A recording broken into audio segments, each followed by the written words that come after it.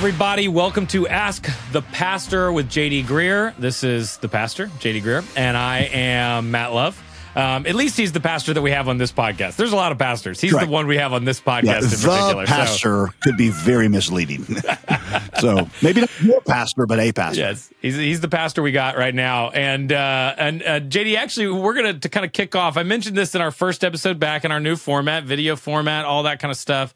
That we are actually going to do something we've never done here. We're going to take one question and we're going to camp out for several episodes, unpacking different elements of this question. And I think it'll make sense to our viewers and listeners. You're not pleased with my Taylor Swift answer? Is that what I'm hearing? You know, we felt like it was solid. But we were like, man, we need to give this guy more time. Song by song. Yeah, exactly right. We're going to do each album. This is now a Taylor Swift listening podcast. Tour. That's right. Yep. So we're gonna unpack this episode over a number of, or unpack this question over a number of episodes, and I think it's gonna be great because this question's pretty big, right? So we're going to spend the next 8 weeks unpacking something that I think a lot of Christians think about, know about, process, and especially are thinking about at the beginning of any new year. But they may not know a ton about them, or maybe trying to figure out how they can take the next step with them, and that is the idea of spiritual disciplines. So this is the question, JD, and we'll let you dive in here. What are some important spiritual disciplines to focus on as we attempt to grow our faith in 2024? Yeah, and just to be clear, that's sort of an amalgam of several different questions. One of the privileges we have here is as listeners will write in, and we'll try to group them and say, hey, we got a section of people asking these over here. And one of the recurring themes, like you're saying, Matt, is people asking about practical things that can really grow their spiritual life and how to do them. And so we thought, man, what better way to start off 2024 than really to dive in with this? In fact, there was a guy that we hear from a lot here in our listening audience named Cliff, who specifically asked about Bible reading and, kind of some stuff about it. So we thought we would start there. And then for the next several episodes, Ask the Pastor, we will, or Ask a Pastor who happens to be, sitting on this podcast, we'll do that. So we're going to, eight episodes. By the way, if you were like, I've got a question, maybe related to this or something else, man, we would love to hear from you. Just go to request, REQUESTS. Is that right, Matt? At jdgreear.com. Right. Yeah, that's right. And people like, you actually spelled request, but not Greer, Greear. So, or you can message them to me on Facebook or Instagram. We'll get them that way. So anyway, let's talk about what may be the most foundational spiritual discipline, and that is reading and studying your Bible. Look, this may seem elementary to some of you, but I'm a pastor and I work with a lot of people and have over the years. And I've got a real sense that the actual practice of opening up your Bible, reading it and studying it in a way that truly edifies you, that's not just checking a box, that's pretty rare, unfortunate. And that's unfortunate because the Bible is very clear that the life of God is in his word. I love 2 Timothy 3:16 that compares it to the breath of God. It's like all scripture is, in Greek, it's literally theopneustos. It is the breath of God. And just like the word of God breathed on, a lump of dead clay in Genesis 2 and man became a living soul, that's what happens to us spiritually. Where I think about the verse I memorized as a kid. In fact, Matt, when I say this, I will say it in the KJV version. Wherewithal shall a young man cleanse his way? Wherewithal. I don't know what word that is in the English language. It sounds like a white shirt, or that black hoodie you got on. Wherewith anything, but wherewithal shall a young man cleanse his way? And the answer is by taking heed thereto according to your word, that's how our lives align. It's how they become life-giving and they become full of the abundance that God has for us. We know from the example of Jesus and the apostles that it was a big deal to them that they not only learned the Bible at the synagogue, but they also meditated on it and dwelled on it. They didn't have a KJV Bible that they carried around in their backpack. I understand that, but we will often see Jesus, going off by himself early in the morning to spend time with God. Most Jews at his time and definitely at his age would have had the whole thing, at least the first 5 books of the Torah, memorized. And so even the early church, the letters of Paul were often memorized. And so even if they didn't have the scroll of the book, they were meditating on it and they were talking through it. Jesus, very famously uses scripture in his battle against Satan. And I mean, talk about somebody filled with the Spirit. Jesus would have been filled with the Spirit. Talk about somebody that's morally, got strong character. Jesus would check all those boxes, and yet he feels the need to quote Scripture against Satan. How much more, would I need to do that? And I'm never going to be able to resist Satan if I just don't know the Scripture.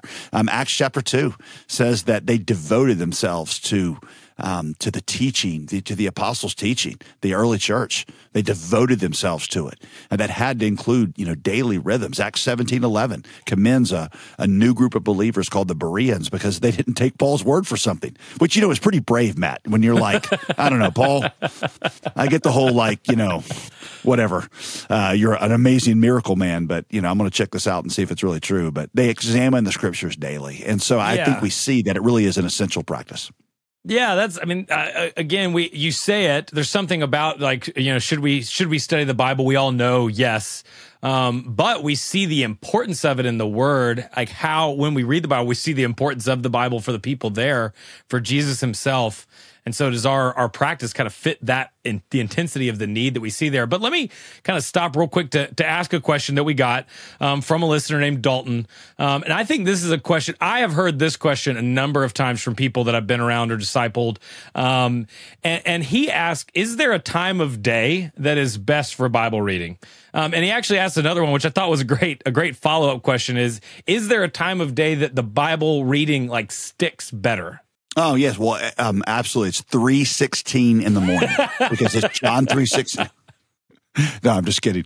I was trying to think 7:77. Well, that's not a time. There are not that many minutes. The one time you should read it is 6:66. Yeah, gosh. So actually, on a serious note, that's a good question. Personally, I've found for me, I'll just say the morning is the best time to read the Bible. A number of reasons I'll give for me personally, and then I'll explain why that may be different for some of our listeners. But for me, when I don't do it in the morning, is it okay to admit this? The day sometimes gets away from me. Yeah. And I just run out of time. And then I'll be honest, I'm laying down at night in bed, and it's either sleep or a Seinfeld episode that is just way too tempting at that moment to actually pull out my Bible and actually read it. I'll also say that on the positive side, I just feel so much more prepared for my day when I've met with God in the morning. It kind of orders my day. In fact, one of my practices is to actually pray through my calendar for the day. It has the side benefit of getting me ready to know what to expect that day, but also it just allows me to hear from the Holy Spirit sometimes. I got this meeting and I want to pray about this, and I've had the Holy Spirit really speak to me about a person that I was going to meet with or something that I needed to do.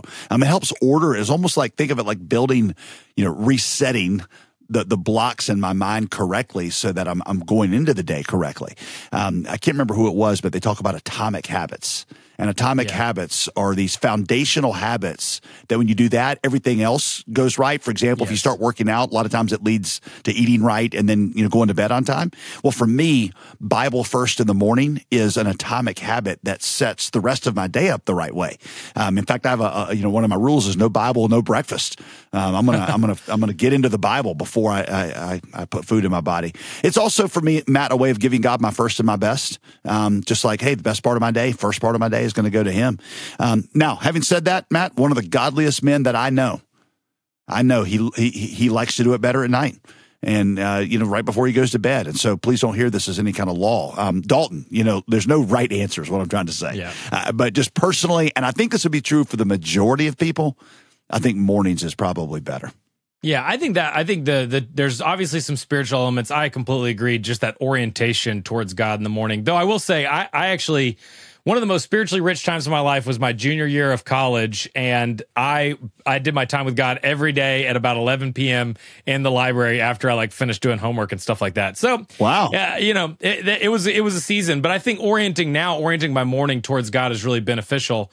But there's also that pragmatic piece that just I think was helpful. It is the reality that if we can get the most important things done first, it's a lot less likely that the day gets away from us. And I think what you said there at the beginning was really good. But here's another question about this from a listener named Josh.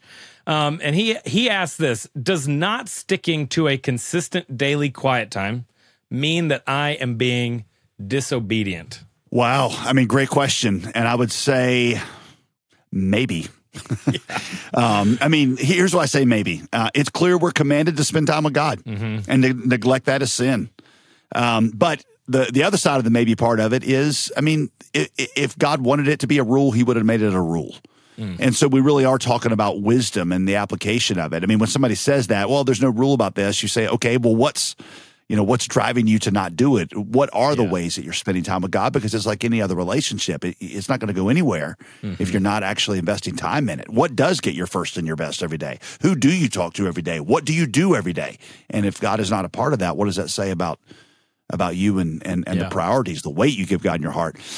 This actually leads me to something pretty important, which is I wanted to make sure that we talk about this, because particularly for people with personalities like mine, kind of type A, got to do everything, it really becomes something you check off on a list. Yeah. And, or it becomes more about just a spiritual discipline, or sometimes just gaining knowledge. Oh, I've worked my way through this book and I understand it now. I've seen what the Bible Project does on it. Listen, reading the Bible will help you learn more about God, about biblical history. It'll make you more biblically literate. It is a good thing to do every day. We're commanded to hide his word in our hearts. We imitate Jesus when we do it, but the question is, why are we doing it? And the number one goal of Bible reading is not Bible knowledge, it's to know God. Yes, I learned this, Matt, from my dad, who doesn't have a PhD in theology, and he's never been a professional, pastor or minister, just a layman. And he talks about when he really began to build into his life the discipline of meeting with God every day, it was because he sensed the Holy Spirit saying, I want to meet with you. Not just you need to know more about me, but I want to meet with you.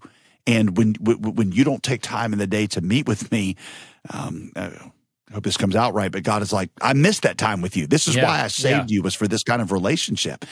When you ask me about my wife, and you say, tell me about Veronica, tell me about your relationship with Veronica. And if I say, well, she's, 5'3", she's got, brown, beautiful hair. Her sibling is named this, and her mom and dad are named this, and her favorite music is, and her height is this, and her weight is this. Or, if I tell you all these facts about her, that's not the same thing as being in love with her. That's like her Wikipedia page, if she had one. And so, when you were reading the Bible, you got to ask, why am I doing it? Is it to know God more? Because all the Bible reading in the world without that is useless. And the flip side of that is, if you're trying to know God without reading his word, you'll never really get anywhere, because that's the means by which he is put out there for us. I've always loved this quote by A.W. Tozer. The Bible is not an end in itself, but a means to bring men to an intimate and satisfying knowledge of God, that they may enter into him, that they may delight in his presence, may taste and know the inner sweetness of the very God himself in the core and the center of their hearts. Yeah, that's good.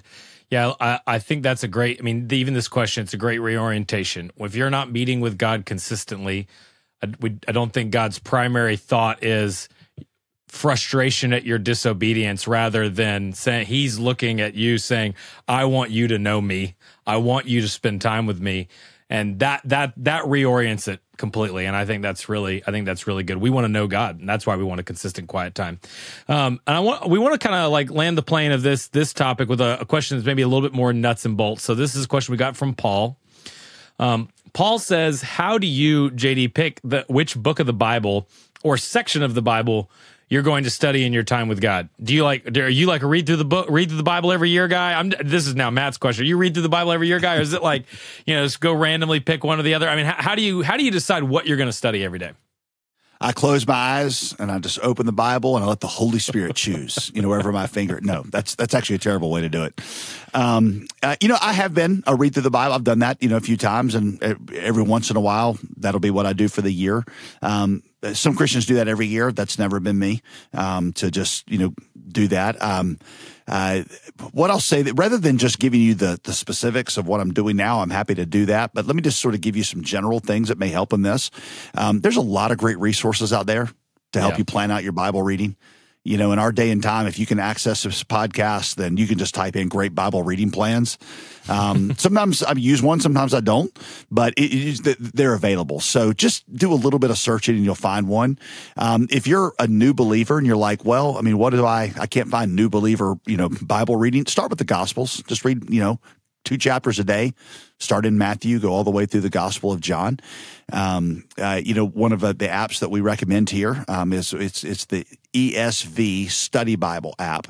It actually costs money, so I should acknowledge that. But once you buy this study Bible, not only does it give you notes on any passage and help you understand it, it has a number of reading plans that you can choose from. How much you want to read, whether it's a lot or a little. There's one designed specifically for men. There is a new believers one there. It take you through specific books of the Bible or around different topics. I'm using it currently. That's one of the things I'm doing, and I love it. There's another one that I use to get my quiet time started called Lectio 365. And I don't know the people personally but they're connected to some really good movements and a 24/7 prayer movement, and it's a good thing for the first thing I do in the morning. It's pretty short, and also the last thing at night. And my wife and I actually use it to pray. One of our last things before we go to bed is we pray through some of the verses they put out there. Especially if you're part of the Summit Church, but even if you're not, we have our own Summit Church app. Yep. And it's called Daily Revival, and it's right there at the top when you open the page, and it literally puts the passage there for you, and then gives you some prayer requests and some one of our missionaries to pray for, and that'd be a great thing to get you started in developing that. The Summit app. Just shout out to everybody that designed that thing, because I use that a lot in the mornings, and especially I have a 3-month-old. I get up to feed her, and I'm kind of the first person awake with her in the morning, and so if I am not able to get up early enough to do a lot before, a lot of mornings you could catch me bottle in one hand and Summit app in the other, and it has been really helpful. Not bottle of Jack Daniels, in case somebody's just going to clip that. Yeah, baby bottle, to be clear. And it's just been awesome, especially being able to pray for missionaries. There's also some different apps that help you do that. But using those resources that already exist, so huge, and just being consistent, moving through books of the Bible, seeing what God says. Thanks so much for all of that, JD. That was really good. Rapid fire question. You handled it like a champ. So great stuff. And we're going to keep going with this spiritual discipline series coming up. So we're going to do a few more episodes about this. Next episode, we're going to talk through prayer and just how do we build the discipline of prayer into our lives. Summit Church right now is working through 21 days of prayer. It's a big emphasis we're working through right now. We're excited to dive into that with you. So right now, before you exit out of this podcast and open a different podcast, if you have not subscribed, go subscribe. You just click it one time, and then you don't have to do any more work. That helps other people find the podcast. It helps us, and it helps other people. So go ahead and subscribe. And then, again, if you're just listening to us, stop listening to us. What are you doing? Go home, subscribe on YouTube. You can watch us talking. You can sit there, and you can be like, we're just doing a little roundtable discussion. You can pretend to be Dalton, asking the question, all sorts of stuff. Subscribe on YouTube at j.d.greer, and we'll see you next time on Ask the Pastor.